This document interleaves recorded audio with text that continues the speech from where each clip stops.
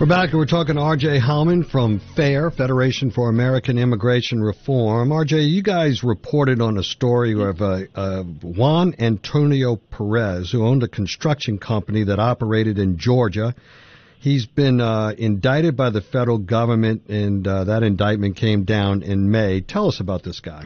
Yeah, this is a double problem of what we have here with an illegal workforce. This was a gentleman who was here illegally and then accumulated his wealth from hiring other illegal aliens as employees. He showed little fear of federal law enforcement, and that's really a problem right now as well. Is when it comes to actually checking a work site, I think there were only 10 employers who were busted last year around, and you know, employers who violate federal law to give them an unfair advantage. I mean, they're letting down the American worker, and by not cracking down on these people in a more widespread fashion, the federal government's letting them down as well.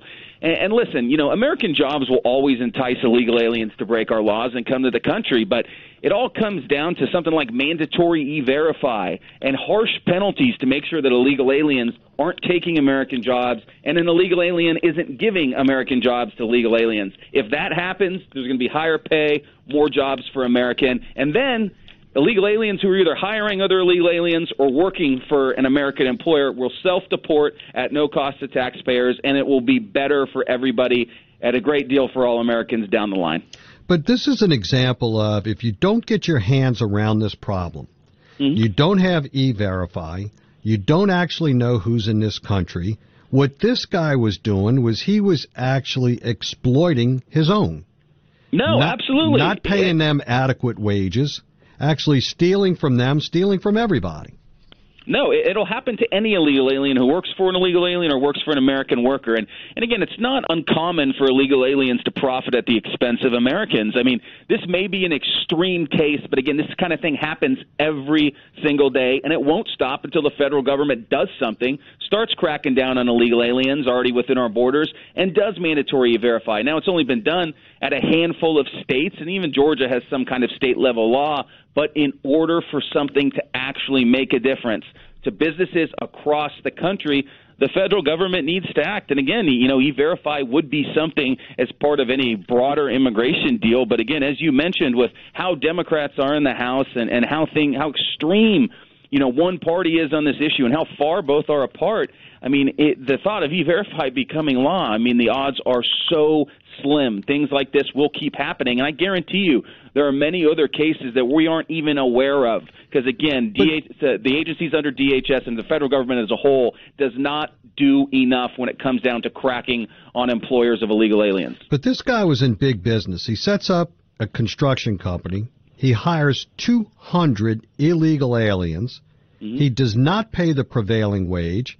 He pays no payroll taxes, no Social Security taxes, does not have workman's comp, and goes and competes against other construction companies basically running this black market business.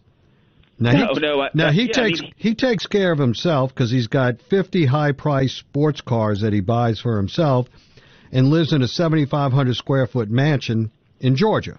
Yeah, and this is this is just one example. I mean, you know, of how this brings about an unfair practice to the law-abiding, citizen-owned construction companies in this country trying to eke out a living, as well as the citizen employees trying to eke out a living. And he's just taking all of these benefits. And as you said, we don't have the level of intrusion and oversight, regulatory and enforcement dealing with these issues. We know that this is going on throughout the country. Yeah, again, this is just a mini example, and I mean, it was clearly affecting other local businesses, but I mean, this is, again, just a minor example of a national problem. The average construction worker in Georgia earns about $13 an hour. That's 11% lower than the national average. But again, you got to look at this industry thing. This is an example of something that goes on across the country, especially in California and many other states. And again, there are a lot of American workers who work in the construction industry as well. A lot of them would make up to sometimes $40 an hour. But when companies know that without anybody cracking down on them, they can hire somebody for 10, 15, 20, why hire those American workers who have worked in construction for decades? Again, until the federal government does something, both through how they prioritize their enforcement and then actual national policies. Listen, companies have no reason to oppose E-Verify anymore. There's a form to do it right now. It's a paper form. We want to make it electronic. The federal government can make this thing so easy, you can check that worker in about 8 seconds. It'd take a second, and it also protect American jobs. But again, this is something that needs to become a priority of the Trump administration. It's something we fight for here in D.C. every day, and make sure that in any immigration debate, in any deal, E-Verify is like the holy grail of reforms out there. It is truly how you turn off the magnet for illegal immigration. Illegal immigration is all for economic purposes. Don't let the media fool you that everybody comes up here, to seek a better life just because they're getting oppressed or crime rates or things like that. A lot of people are coming up here because they know they can work. And I don't fault them for that. I get it. We're the greatest country in the world. Absolutely. I understand that, but we can't be all things to all people all the time.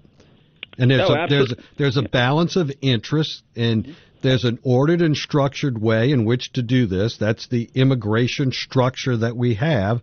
And after listening to the night before last and last night, they want no structure. We would give this guy a traffic ticket, basically, and he would be on a pathway to citizenship. Absolutely. If Democrats come in, that's what's going to happen. Actually, he would have already been a citizen, and and he would have probably just continued in this practice as a citizen. And correct. I don't get where they're going with this. It's hard for me to get my head and arms around this issue. The more I look into it, the more depressed I get about trying to square up what it is that they're exactly saying. And then they talking about night before last the Marshall Plan in the Triangle countries. That we need to go down there and institute the Marshall Plan and go pump millions upon millions upon millions of dollars in those countries to try and suppress their desire to come to our country. No, we can do something to suppress their desire to come to our country that won't cost the American taxpayer a dime. You close our asylum loopholes. You amend the Trafficking Victims Protection Reauthorization Act. We can deport, children and family units that come here from contiguous countries. If you're a child and you come up here from Mexico because, you have an illegal alien parent here in the country, we can deport you immediately. If you come from Canada, you can do the same thing. But if you come from a non-contiguous country, such as a country in Central America, you can't be returned. And then we have other things where we can't detain people, families and stuff, for long periods of time, why their cases are carried out and then they just disappear into the interior of the country. There's just small statutory tweaks that we could make tomorrow. The president could sign it, and it would turn off the flow of people coming up here. People would know that they can't cross our border and get released into the interior of the country and never to be heard from again. And not for your comment, but just another observation. And then last night, a new revelation. No longer will there be deportations. So there it is. You're here. There it is. Can't follow any of the rules or the laws of this country any longer. RJ Hauman, thank you so much for joining us. Really appreciate your time. Have a great weekend.